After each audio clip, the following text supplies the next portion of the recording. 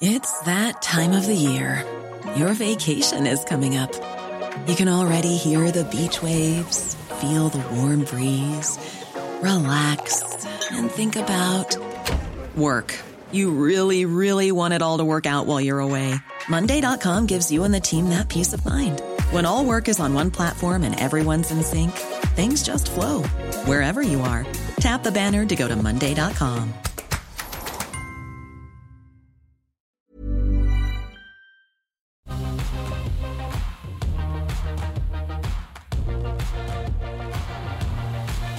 All right, as this blockbuster edition of The Call continues, we go into our second hour as we catch up on yesterday because we had a few technical gremlins on our platform, which we did muck around. My apologies to Scott Phillips from Motley Fool.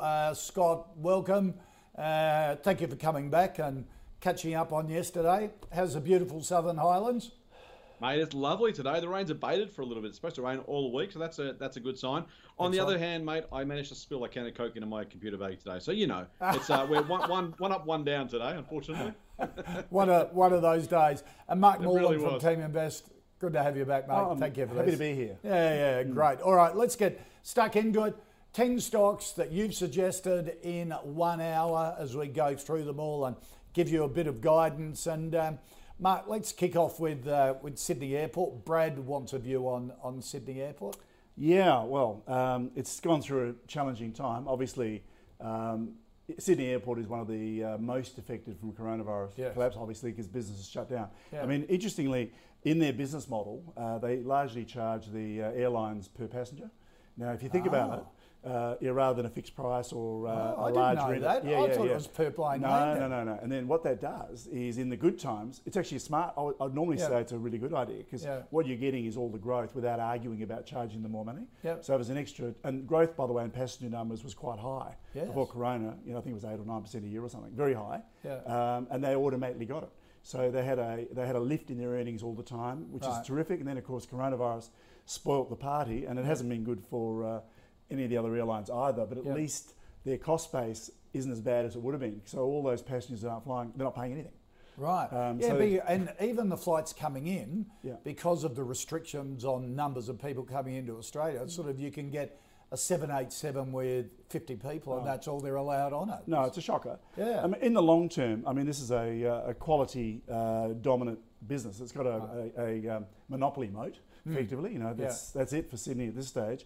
So it's never a business we've been interested in, and that's primarily because of the debt. They've got very, very high debt levels like a REIT. Now, they're classed under transportation, but they sort of operate like a property investment. Right. And the areas, what they charge the airlines, they've got a big retail business and parking and advertising. Tell me about the parking. Yeah, that's right. Now, when they took it over, originally, they bumped up all the parking costs. They generate a lot more revenue out of the model, if you like. Yeah. And I would argue gouged a lot of revenue. Yeah. And also they're property plays, aren't they? That's right, very much so. Start sticking IKEAs on the boundary and things like that. So if you look at it now, you say, well, is it investable? You really got to say, will they come back to where they were before? And I would say without a doubt. You know, the question is how long? Now for me, the lockdown from Corona and the effect on travel and our borders has been gone much longer than I ever imagined it could have.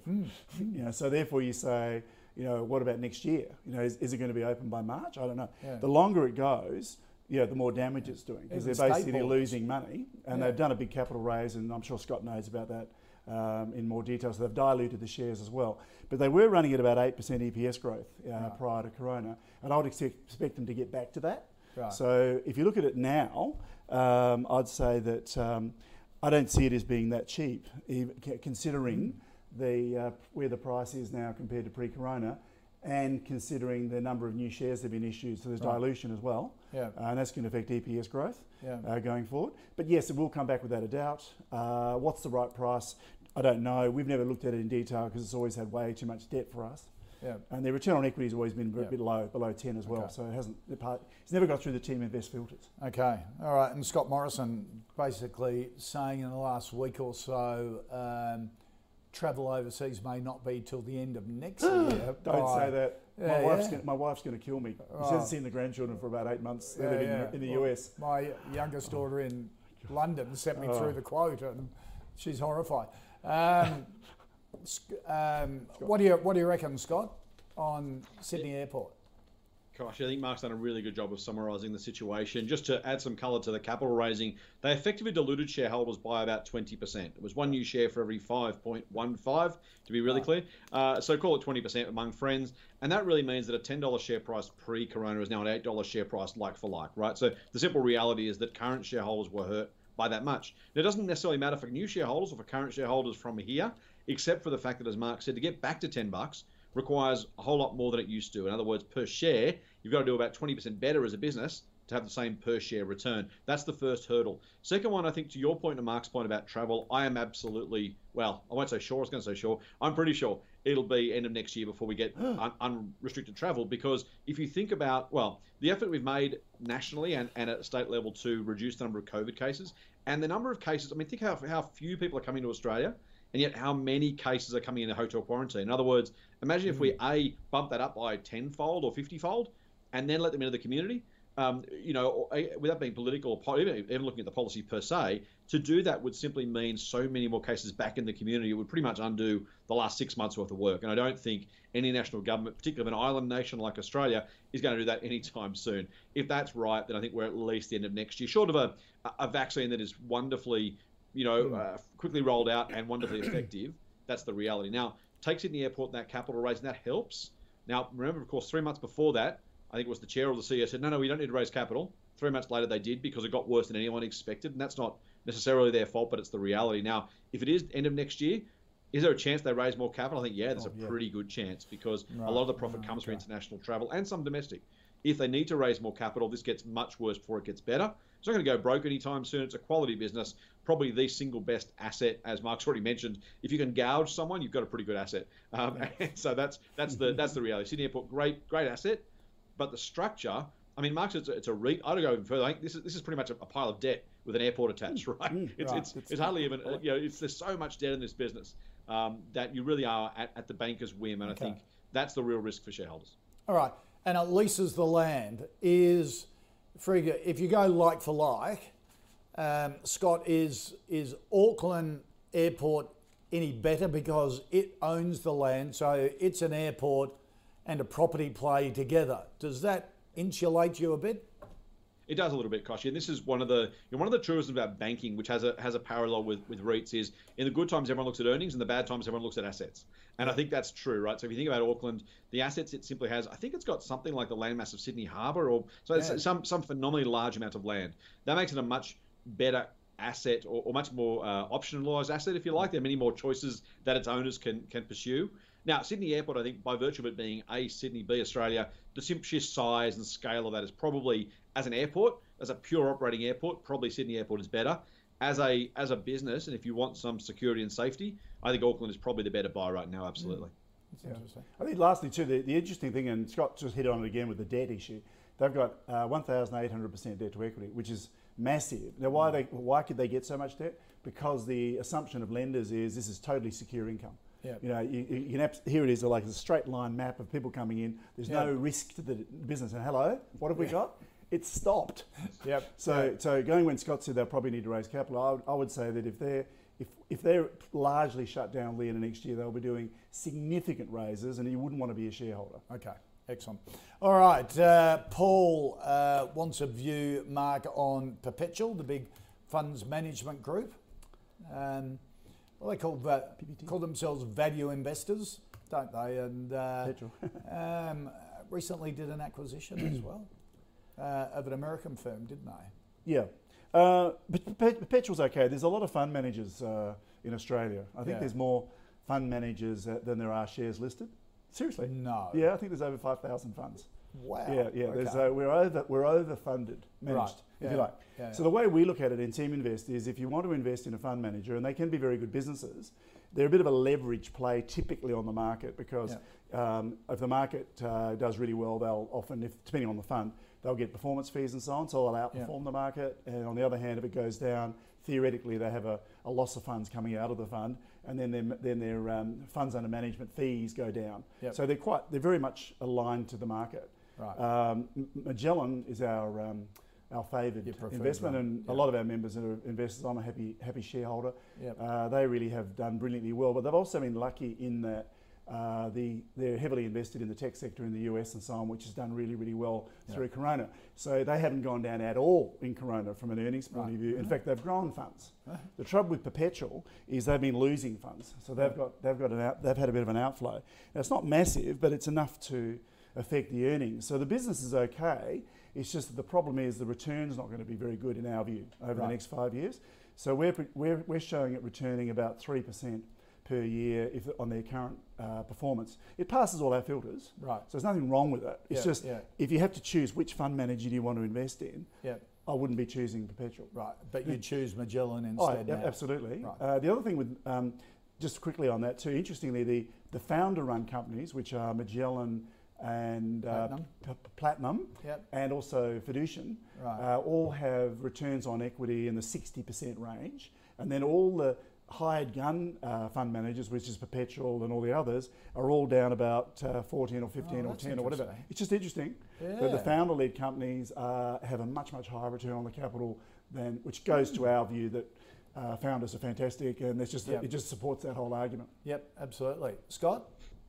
Yeah, I can't argue with much of what Mark said, quite honestly, Koshi. The one, I guess, the couple of things I would mention are that while that's broadly right in terms of you want to go with the successful ones, there is some degree of cyclicality as well about funds management. And look, I'm not saying buy Perpetual, by the way, so I agree with Mark's conclusion. But for way of kind of information, I think, the reality is most fund managers struggle to remain at the top of the tree for extended periods of time. Now, some do, absolutely, some businesses do. Generally speaking, you get a cyclical reality of performance. We know plenty of people chased last year's winners. There's some research out of the US, actually, that the market does well. Funds do less well after fees. And the average fund investor does even less well again because they tend to chop and change too much. Yeah. And so to some degree, that's because they chased last year's winners. You better find a long-term moderate outperformer and stick with them rather than try and chase last year's winner. So there is some cyclicality between the fund managers. I wouldn't necessarily be buying Perpetual right now individually, but I do think the rising market will be good for all fund managers. So as a sector, I'd be pretty bullish. And to Mark's point, they are leveraged, right? I don't know what the actual multiple is, but let's say it's 1.5 to 1. Your costs stay the same, but as your funds go up, your revenue goes up. So that's a pretty nice business model in good times. And I think there will be better times ahead for the market and therefore for the funds under management, which is good for all fund managers. Yeah. Perpetual hasn't covered itself in glory. While I do think there are some cyclicalities to fund managers, you also do want to see some basis for believing that funds are going to start coming back and performance is going to continue to pick up. And I don't think we have that evidence just yet. So are you a Magellan fan? Like Mark? I like Magellan. It's pretty expensive for me because of that cyclicality. I'd probably be inclined to give it a miss. But we'll see how it goes from there. Okay. All right. Magellan, unfortunately, was about 60% below where it is now in April. Right. I was too slow to pick it up. But yeah, that was the time to buy it. Exactly. All right. Scott, Rowan from Rowan wants a view on Worley, the global engineering company, and basically services business, isn't it, in the energy, chemical and resource sector? Yeah, largely mining services, Koshi, a bit of engineering thrown in there. This is a really tough industry to do well, and I have to say, I've generally speaking avoided the sector. There are some occasional winners and some medium-term winners. If you pick one of those, you've done well. The really hard difficulty with these guys or with anyone in this space is a bit like infrastructure players in Australia. I think Lendlease and others, you're kind of competing largely just on cost. Yes, there's some reputational benefit. Yes, in the good times, everyone makes money because there's a limited supply of available services and plenty of demand. And so if you can kind of ride a cycle here, you might do well. For Worley in particular, it's a really tough one to pay up for Worley. It's trading only at 14 times earnings. That's not a terrible price to pay, arguably an attractive price historically. I think the real question is this going to be an outperforming business in an outperforming sector? That's what I find hard to believe. I think when you're competing only on cost, very, very tough to make above average returns, above market returns, and your returns are likely to kind of come back to the crowd a little bit. So possible, yes. There will be good and bad times. That chart itself shows you it's very cyclical, and you do get some good and bad results. I wouldn't be at all surprised to see it do okay in the next little while because as the economy recovers, both investors' faith recovers, and maybe some new projects that were stalled get started. So maybe there's a short-term, bit of a kind of stretched elastic band or something through there, loaded spring maybe I should have said. But overall, I don't think this is a long-term outperformer, no. Okay. I agree with all that, and also I'll add that the complexity of the business. This is a multinational business, and you just look at what they do. It's like there's no way you could really. If I said I need to understand the businesses I'm investing in, there's no way. It's a really interesting comment because even for professionals like you, you say some stocks are just too complicated to understand, too hard to figure out. You prefer really targeted businesses that do it well. That's right. And comparing it to fund management, like looking at Magellan compared to this, it's like it's totally chalk and cheese. Magellan's a simple, straightforward business. I get it. And they're good at it. I can understand. I can do the numbers on it. Worley, I wouldn't have a clue. Right. And the other thing is they've got obviously thousands of contracts at all different stages in different countries. You would have no idea what's really going on. The pluses are that it's in the bottom quartile of its PE range. So even though the PE is not really low, it is in the bottom quartile of its range, which is a good thing if you wanted to buy Worley. Right. You'd have to go up to 23 times earnings before it would get in the top quartile. Right. And the biggest negative for us is the last 3 years, or the last 6 years, your average growth's been minus 3% a year. So the EPS have been, in the last 3 years particularly, been down each year, which is not a good trend. That's not a good sign. Now, they may turn that around. I have no idea how. Because you have a benchmark of 10%, don't you? Well, we do, but even in Corona, if we don't want to be as harsh as that, I'm more concerned of that the earnings are going up rather than down. Or you need to understand the business so well that you could say, I think that's going to change next year because of blah. Right. But I don't. Yep. So I wouldn't bother. Okay. All right.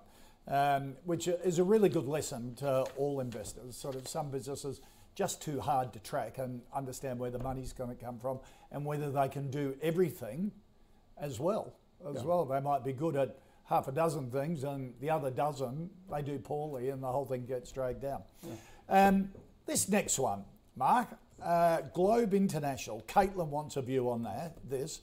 If you have any kids or if you're an adult in the surfing or skateboard business, you'd know them as a brand. They specialise in apparel footwear for the skateboard market, and also they do wheels and decks and all that sort of stuff for board sports. Across 100 countries worldwide. They're in street fashion as well. They got a couple of business divisions: Globe, Salty Crew, Hardcore Distribution, Forefront, and FXD. All right, let's talk about the business first, because I get lots of people saying to me, hey, I want to invest some money for my kids. What should I invest in? And I say, well, I don't give advice, but my only advice was, if you're going to get your kids interested in shares, put them in shares they can relate to and companies they can relate to, like, Supercheap with Rebel Sport or whoever. I didn't know Globe was listed on the Australian market. Right, well, I'll start off by saying I've never looked at it, and the reason I haven't is it's fairly small market cap. It's on about 84 million, which is not a problem in itself. It's just that we tend to have 100 million cut-off minimum, because there's liquidity issues, and we've got lots of members and they've got lots of money, and what's the point in doing lots of work on something you can't buy? Anyway, so I've read about it, and it actually looks quite good. The business it's got an EPS growth rate of about 15% and quite good stability. Return on equity is good. Doesn't have much debt, 20%, which is okay. So on all the fundamentals, it looks fine. It's at the top of its PE range at the moment. So the PE at the moment is 13.6, which doesn't sound like a high PE, but that's actually high for them. So to get in the bottom quartile is 8.5. So normally, and if you look at the price chart, they've run up quite strongly, even though arguably it's not expensive. Right. Do you class them as a retailer? Yeah, I would. Do you model them against it's a brand manager, retail and distribution. Yeah, I think so. I mean, they're a little bit like AX1. In a lot of ways. Small. I don't know about the ownership structure. Whether there's a founder there probably is. I don't know. Scott might know. And we're showing it returning 14.5% a year at the current price, which would make it a buy that's on our default level margin. So default numbers. On a margin save, it drops down to 2.3%. So fairly big difference. And the reason is the way our system works is the more stable things are in all our key metrics, the less it discounts it. So what we think is that if they continue doing what they've been doing moving forward over the next 5 years, if you buy it today, at $2, Right. you should get about 14% a year compound total return. Oh, that's pretty good then. Yeah, it's pretty good. So I'd have to say this is pretty good. Okay. A bit small for us. Okay. Scott? Can't quite be as positive as Mark, and maybe that's because I'm not a skater at heart. I'm not a brand that I've used any time recently, just quietly. Look, here's the thing with Globe. It looks cheap, so that's absolutely in its favour. I completely agree with Mark there. The challenge, I think, if you look at the financials, is that the compound rates over medium term look pretty good. The individual results are really lumpy, though. And for a small company, as Mark's mentioned, that really weighs very heavily on fashion and fad. Think about how many times skating's kind of come and gone in our lifetimes, back with yo-yos and marbles. So, it probably, look, it may well do okay. I think the real challenge here is it's really, really small. It's a business without obvious heft or real balance sheet strength. I agree with Mark. It's not particularly highly leveraged, but the sheer dollar value of this, how long can it withstand a downturn in demand for its product? I think that's the tough question. Now, again, I don't claim to be expert on the category or the particular brand. Maybe I'm missing something entirely. Maybe the next new skaters are all using Globe products, and this is the next big breakout brand. But look, it's inexpensive. I absolutely take that point. Sales have been roughly where they were 5-6 years ago. Earnings are where they were, a little bit above where they were 3 years ago, but lower than they were in the last 2 years before that. So it is one of those kind of ebb and flow businesses. And I think if you're going to buy, you just want to make sure you're buying at a reasonable multiple of a reasonably average level of earnings because of that volatility. I wouldn't rush out to sell it if I owned it, probably. It's too cheap probably to rush out and sell unless you've got a better place for your money. As you say, though, Koshi, I actually agree with you, particularly on kids. Buy what you know for sure to get them into investing, help them understand what it means to be a business owner and how businesses work. So for sure, there's actually value in underperforming for that benefit, quite honestly. But as a standalone investment, I couldn't rush to buy it. Right. Yeah. Interestingly, it's the chart isn't coming up on our system, so I've gone to a few other systems, Reuters and all, and it doesn't show the chart there either. And just wondering why not that. It's something we should get the chief executive on Ausbiz to find out more about the business. Scott, if someone came to you, sort of one of your friends, and said, "I've got teenage kids or young adult kids, and I want to start a portfolio for them. What should I put them into?" Often I say put them into ETFs and maybe the e-sport and gaming one are a really good one at the moment. But what do you recommend in that space to get new investors and young investors interested? Yeah, you're exactly right, mate. So I asked one question: are you trying to help them become investors, or are you trying to help them make money for them? If you make money for them, that's a very good point. Right? That's the question. If you could do both, that'd be really good. Right, and that's the thing, right? So you want to, you desperately want to help them become investors because that's a lifelong benefit. So so the reason I differentiate that is because maximizing the return is probably not what I'd say if it's help them become an investor. No. Because with small amounts of money to start their investing lives, as you've already highlighted, I want them investing in stuff they know, like, can follow, are interested in, hopefully use, because that starts that lifetime learning, right? But you're not necessarily going to get the best return. The best results might be in some, crazy, random biotech, or it might be in some boring investment bank that, frankly, they're never going to care about, know about, want to talk about. Gives them a good return. That's the first question. Second question, once I get there, is exactly to your point. I'm going to say, what are they interested in? So a NASDAQ ETF, I own some shares for the record, not that my view is going to matter on the NASDAQ ETF, but the NASDAQ ETF covers a lot of those big companies, Amazon's, Netflix's, Facebook's, Google's, Apple's. That's a great way to get that tech exposure that every kid these days is into. So I'd start there. And then I really would look at some of the, frankly, they're not going to shoot the lights out investment-wise, but as you say, think about products and services they use. That can be Accent that Mark mentioned before. It can be Globe.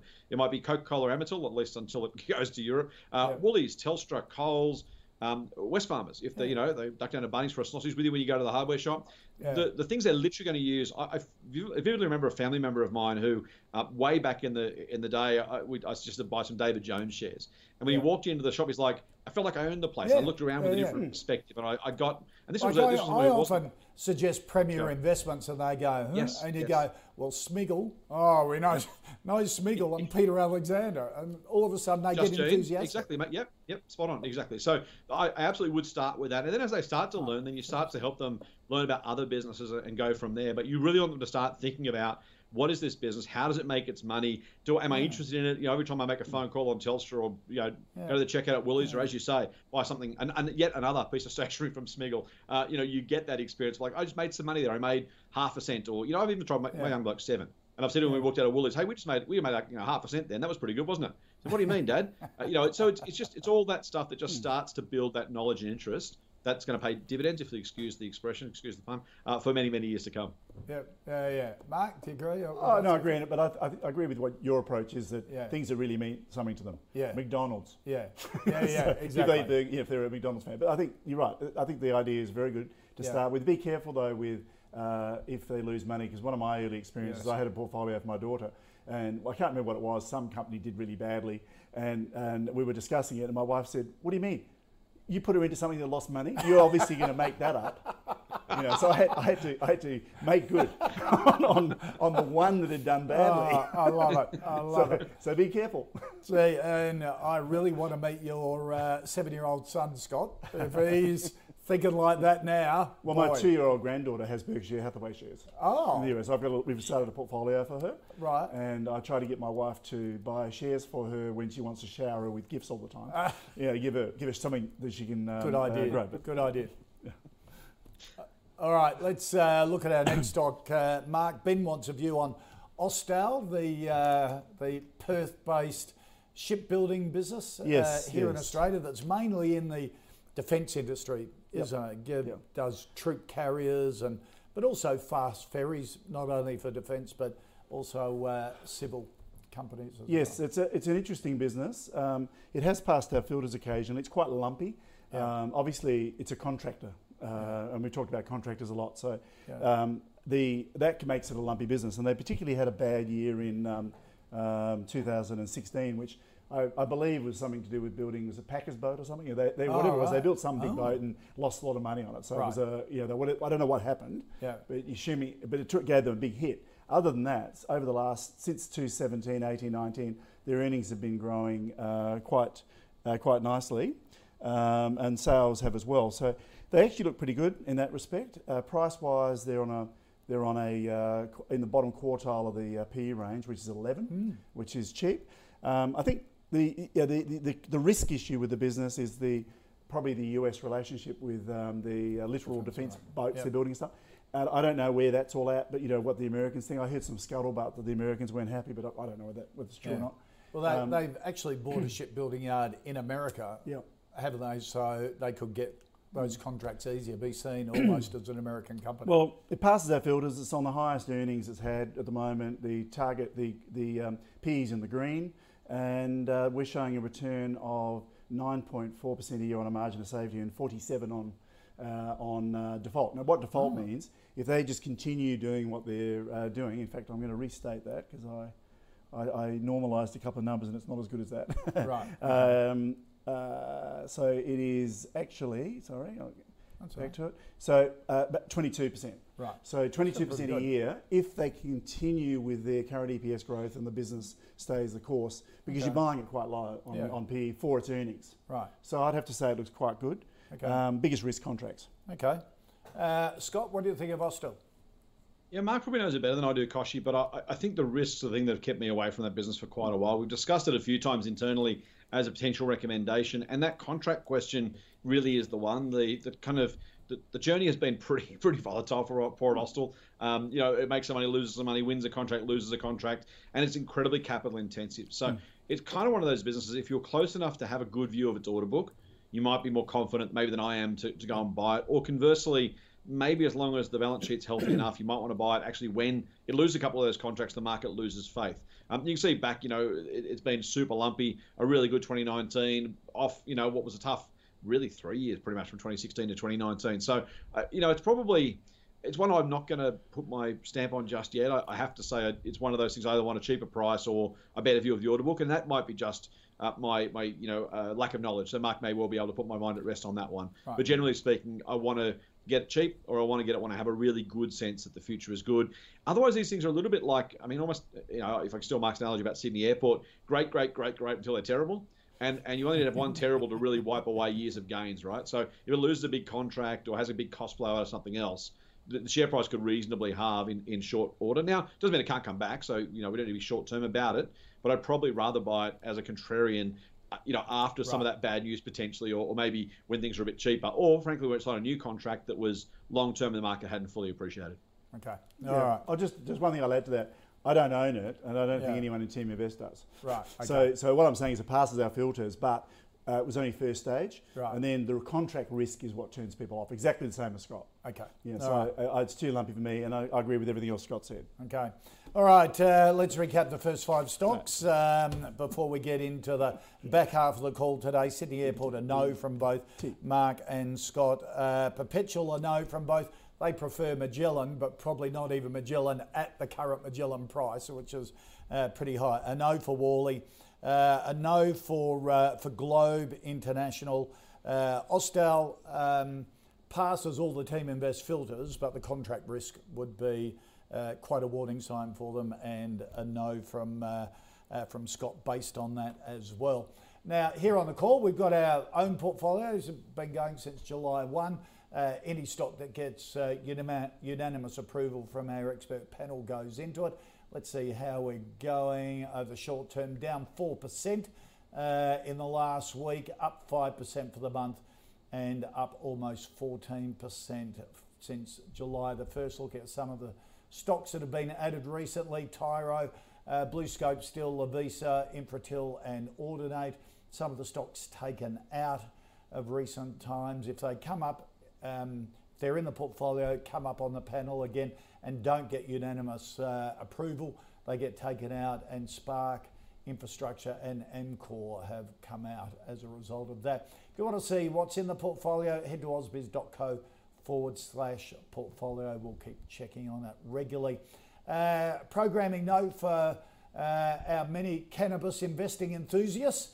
Fresh from a quarterly update, Oliver Horn, Elixir Group Chief Executive, is joining the pulse at 3:10 this afternoon with the latest movements in the medicinal markets, both global and local. That's Oliver Horn from Elixir Global at just after 3 p.m. Eastern Daylight Time. Let's get into the second 5 stocks, and Scott Samira wants a view on Beach Energy, an oil and gas exploration company based out of Adelaide, both onshore and offshore production facilities. Yeah, Koshi, I'm going to try to be positive at some point during the back end of this 5, I promise you. Oil's not the place I'd like to go and play when I'm looking for an investment, and that's because you can't possibly hope to guess, speculate on where the oil price might go next. This is one purely for the speculators, or maybe if you feel you have a really, really good hand on the macro and you have a reason to believe it.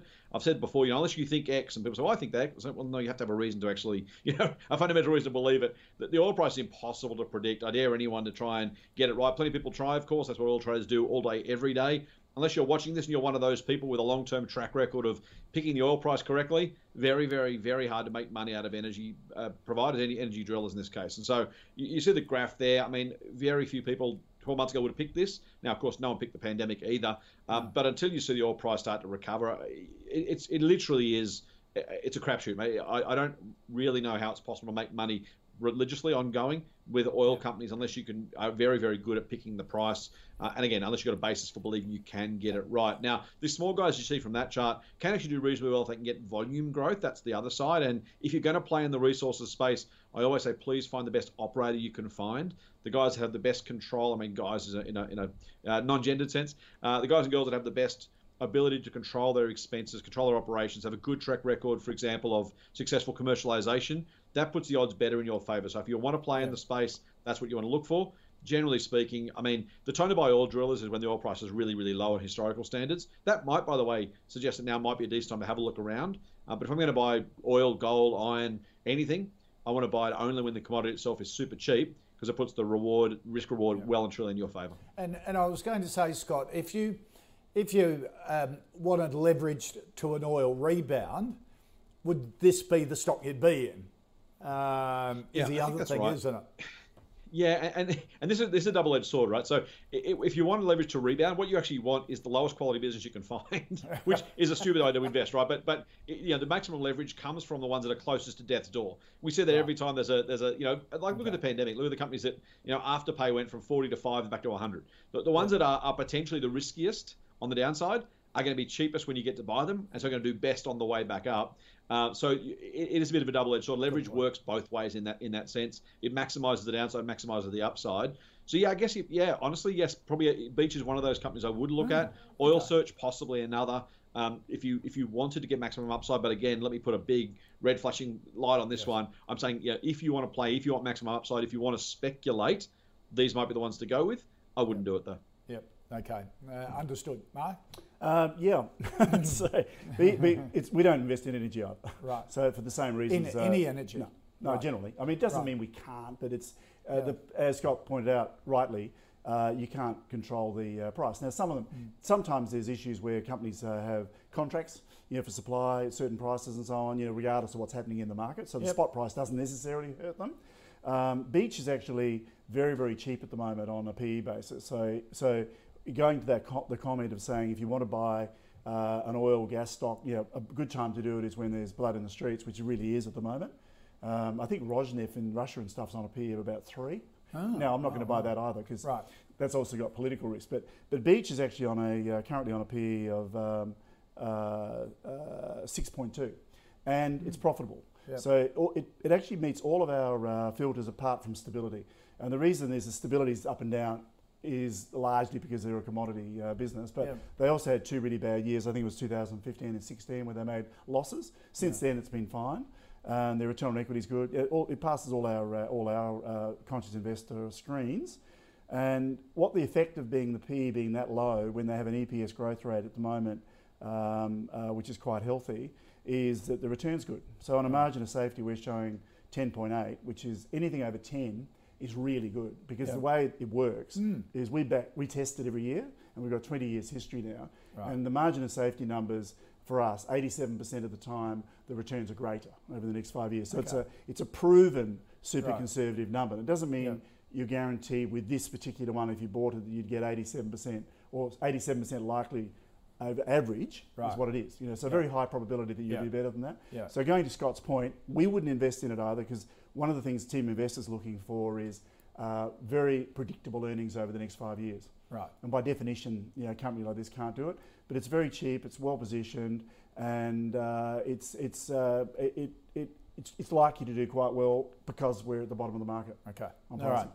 All right. Do you get that certainty out of Resimac Group? Chelsea wants a view on that. The residential mortgage lender, not only under their own brand, but I think they provide mortgages for other fintechs and things like that around the group across Australia and New Zealand. You're asking me? Yep. Does it give you more certainty? No. It's more than Beach. They actually, I mean, they do their own mortgages, so they're not a broker themselves. They use brokers and so on. So they're competing with the banks. They say that they're looking for high quality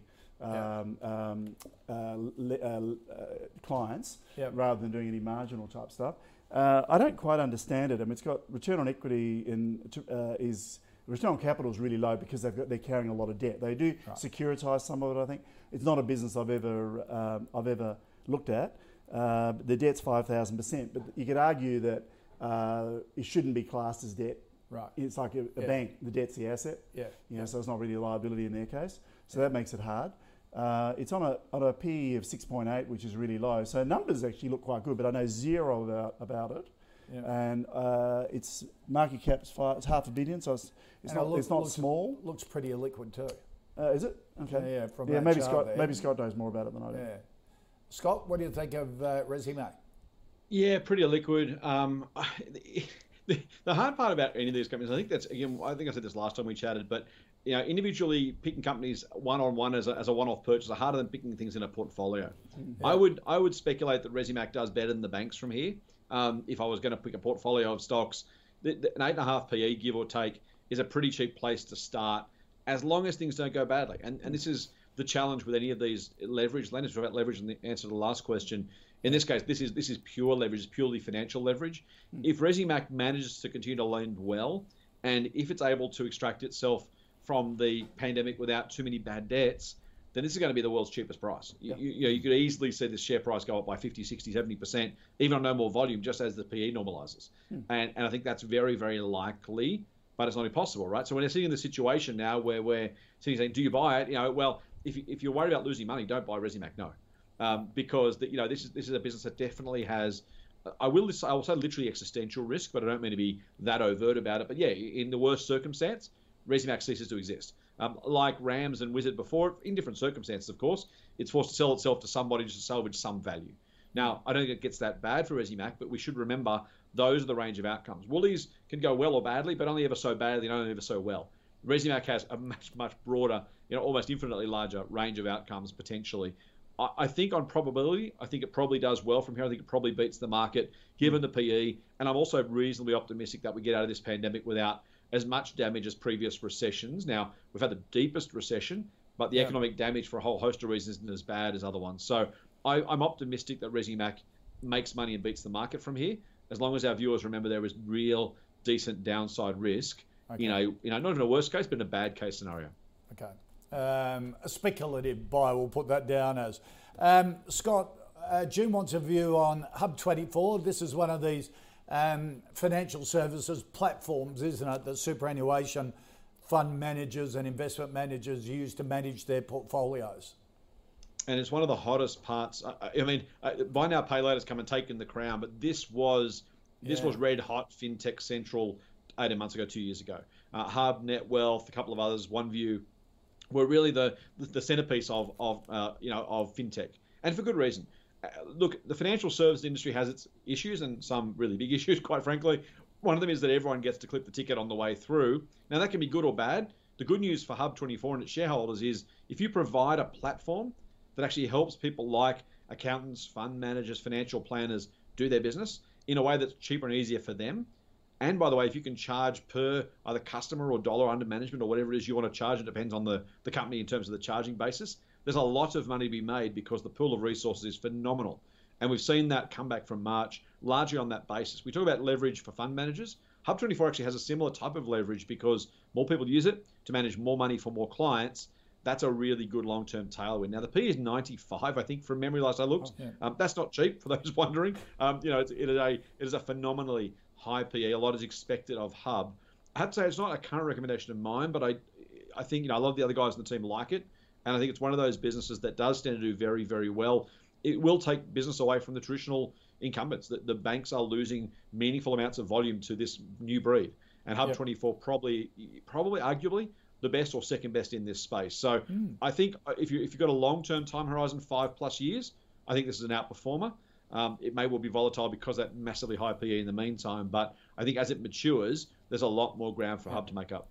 And it looks as though they're growing by acquisition as well. Earlier, in fact today, they launched a whole series of bids against 3 similar sort of businesses, including Explore Wealth. And they're also doing a $60 million capital raising. That's just 2 or 3 hours ago they announced that. So certainly on the acquisition trail with a $60 million capital raise as well. Mark? Well, I think that's one thing you can say that's in their benefit, that they're doing a capital raise when the PE, I'm showing it 120 times. Wow. But yeah, it's a massive PE. So, I mean, if you can. So they're raising money when the share price is higher. Yeah, that's when you should do it. When do most people raise money? When they're in trouble and it's down low. Which is it's the dumb time to do it. Yeah. So I'll give them that. I'll give them credit for that. The rest of it, though, if you look at this business, I've got 10 years history here, so I'm not sure when it. In fact, when was it founded? I can see it on here. 2007. First year key dates, AGM.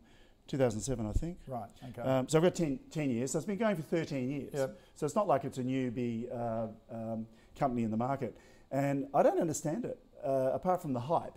The earnings growth over the last 3 years, they've gone from 12.5 cents down to 10.5, up to 17, and the trailing 12 months, 17 cents. Like, big deal. Yep. I mean, that's not growth. Yep. It's very modest growth. There's nothing exciting, nothing that would generate the kind of PE and the hype that the company has. Right. And if you look at the 10 years, their growth, it's not a big growth story. The share price used to be 10 years ago was $182, right. And then it dropped down to $1.18 in 2016. Yeah. And so it's been absolutely all over the shop. So it's been obviously from a speculation point of view. Yeah. A lot of people have been trading this thing. Yeah, as Scott was saying, got hot with the sector. Well, from our point of view, it doesn't. It passes most filters apart from stability and return at the moment. Right. So the return's showing about 3% per year at the current price, which is just too high. Okay. And I don't know much about the business. Okay.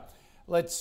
Trevor wants a view on Mark Event Hospitality and Entertainment. This is they're in hotels, resorts, event cinemas. Of course, this is the company that owns them. It's in entertainment, hotel and resorts, entertainment technology, and property and investment. So a lot of those have been hit by COVID. Absolutely. So they have been hit in a big way. Yes. You know, with the hospitals, hotels being closed down, like Thredbo, for instance. I actually know one of the directors. He was telling me that Thredbo was open, for the ski season, but they had massively limited numbers. So it wasn't about making money. It was just getting some income to help defray fixed costs and so on. Yep. So it's been a pretty hard time for them, and cinemas have been shut. So their whole business has been hammered. And the earnings went from 81 cents in 2017 down to 61 in 2018. That's pre-COVID. Yep. And then their last reported earnings were 11 cents. And they've got 121% debt to equity. So they're they've got quite a heavy debt burden. And the more important one, though, is now that the share price has come down, which means the market cap's come down, their debt to market cap is 64%. Now, what that means is that's a big number. Right. So from the bank's point of view, banks really pay attention to debt to market cap because it means that if you have to raise money to pay them back or whatever, how much room is there to do that. And usually anything over 40% is a no-no for the banks. So I have no idea what their covenants say or anything. So I have zero visibility on any of that. But that is a very high debt ratio from a bank's perspective. Okay. So a lot of quality assets. Historically, it's done well. When I say it's historically done well, I'll put it on the right company, seeing I'm on Hub at the moment, EVT. Sorry. Recent data. I got EVT. I was in the wrong place. So, if you look at over 10 years, the earnings were 48 cents in 2012 and 60 cents in 2019. So modest growth. Right. And then in that period, they've done lots of acquisitions. Right. So they've taken on debt, and they haven't. Some may have been accretive, some might not, but it's pretty mediocre. Scott? I like Event as a business, Kosh. It's been really well run for a very long period of time. It's in a really tough space. If you're in tourism, if you're in hotels, you're in movie theaters, that's a really tough place to be. Now, I'm loath to write them off because they've done a really good job of repurposing assets. Of course, Event Cinema is the brand behind the company behind the brand, but also the old Ridges chain, the QT range, or chain of hotels, I should say. In the past, they've done things like turn a movie cinema into a hotel to try and utilise that asset in a better way. That's smart, and it's a really good idea. Tourism will come back slowly. I'm actually pretty sanguine on the future of cinemas, though, I have to say. I was more positive pre-COVID. I think we know that more and more businesses or movie studios are going streaming first. And frankly, this has given them the excuse to do that by saying, well, you can't go to the cinema, so we'll whack it on Stan, we'll whack it on Netflix, we'll whack it on, take your pick. It's just one of those approaches that has been hastened by this. And I have to say, moving forward, the chance that B and C grade movies are released on cinema screens before streaming, really, really low. The big action adventure, the Star Wars, the big teen flick kind of action flicks, they'll always be movies because kids want to go out, they want to see it on the big screen, the sound, the sights, all that good stuff. That'll keep happening, but the sheer growth, or frankly the number of titles will decline, I think, and that probably means a long-term steady decline in attendances for those movie cinemas. In fact, it's already happening, but this just accelerates that change. So I can't go to Event at this price. I think I'd love to buy it at a cheaper price as a business, well run, founder run effectively almost. Now the CEO is now not the founder anymore, but family money behind this business, as close as you get for a long-term old business to a founder-run business, I think, these days. So I like what it does. I think it does it as well as it can. The trends, that the winds are against it, though. It's selling to a decent headwind. Cheaper price, absolutely. At this price, no. Yep. All right. They're really hoping for James Bond to come out between now and Christmas, all these blockbusters that have been put back. Scott, sorry? I was just going to add to that. There was one of my son's best friends is a producer at Universal Studios, and they released, going exactly what Scott said, they released a couple of major titles straight into the streaming market, yeah. but made more money than they would have got if they went through the theatres. Oh, now, that's scary. Oh. So in other words, it used to be the assumption was, well, we'll take that money, then we'll take this money, and you go down the line. The better business model is but they actually worked out streaming. the paid views they got online far outweighed it. Wow. Yeah, and that's a very ominous sign. Yep, absolutely. Yeah, for cinemas. Scott, our final stock is Moelis, the investment bank that was chair or MD is Andrew Pridham, the chairman of the Sydney Swans. So I know him quite well. When it first listed, I thought, oh, is this a baby Macquarie Bank in the making? But alas, no.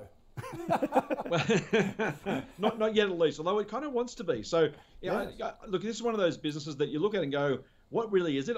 I mean, you can the best you can do is financial services, because it literally is in investment banking, it's asset management, it manages money for clients. It very much is one of those coming. Yeah, right. And I think that's, in the Macquarie mould, I think there's nothing wrong with that, particularly if you're good at it. And I think that's the challenge for Moelis, to continue to prove that it is the business it wants to be and that its shareholders want it to be, because Macquarie's made money from doing whatever it takes. And I don't mean that in a terrible way. I mean, they've literally changed model almost entirely 2 or 3 times its history to kind of follow the trade winds, right? When money was made by managing assets, Sydney Airport, we talked about at the top of the show, was Macquarie Airports back in the day. Macquarie took its pound of flesh and fees, right? So it's changed now. That's commodity trading, and it's in asset management and green investment. Moelis has a chance to do something similar. And I've got to say, it's one of those businesses where I tend to, I mean, again, with fund managers, they're good and bad. You tend to give these businesses longer rope, or I do at least, because you've got people who are seriously incentivized to do really, really well. The reason I've never, ever bet against Macquarie, I've not always recommended it, but I've never bet against it because they've got the smartest people they can find trying to make money for themselves and Macquarie. That's a really, really potent combination, right? When there's that much direct incentive, you're in a decent probability of success. So with Moelis, I wouldn't ever recommend against it for that same reason. And so far, the company doing its best. In fact, the last lot of falls, yes, they're falls because the value of their assets have fallen, the business transactions have fallen, absolutely. And yet you kind of wonder, well, hang on, when we get back to normal, isn't this the sort of business where this temporary headwind we're sailing into is actually a really good time to buy shares? So I'm probably leaning towards a buy, Koshi, only because you back the heuristics, right? As Charlie Munger said, never think about incentives. Never think about anything else when you should be thinking about incentives instead. And if you align those incentives and the quality of the people, I think Moelis has a pretty good chance to outperform from here. Okay, Mark?